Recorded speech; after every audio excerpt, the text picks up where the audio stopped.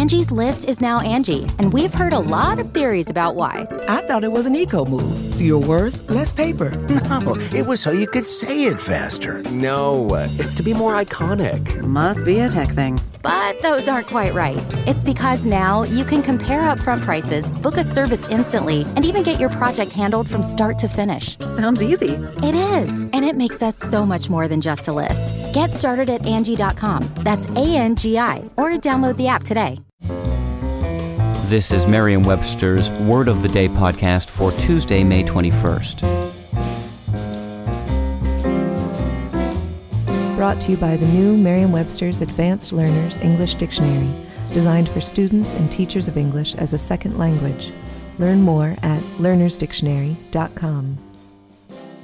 The word of the day for May 21st is filial, spelled F-I-L-I-A-L. Filial is an adjective that means of, relating to, or befitting a son or daughter. It can also mean having or assuming the relation of a child or offspring. Here's the word used from an article by Audrey Yoo in Time. Confucianism, which emphasizes filial piety, has been the bedrock of Korean society for hundreds of years, and historically, older citizens would rely on their children to take care of them.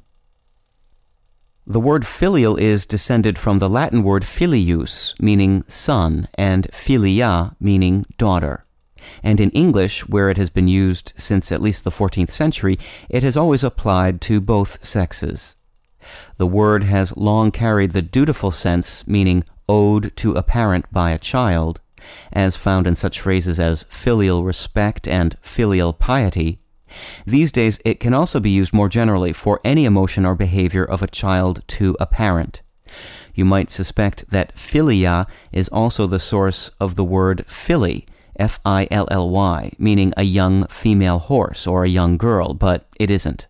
Rather, fili is from the Old Norse word fylja, F-Y-L-J-A. With your word of the day, I'm Peter Sokolowski. Visit the all-new learnersdictionary.com, the ultimate online home for teachers and learners of English. A free online dictionary, audio pronunciations, custom study lists, and interactive exercises are available now at learnersdictionary.com.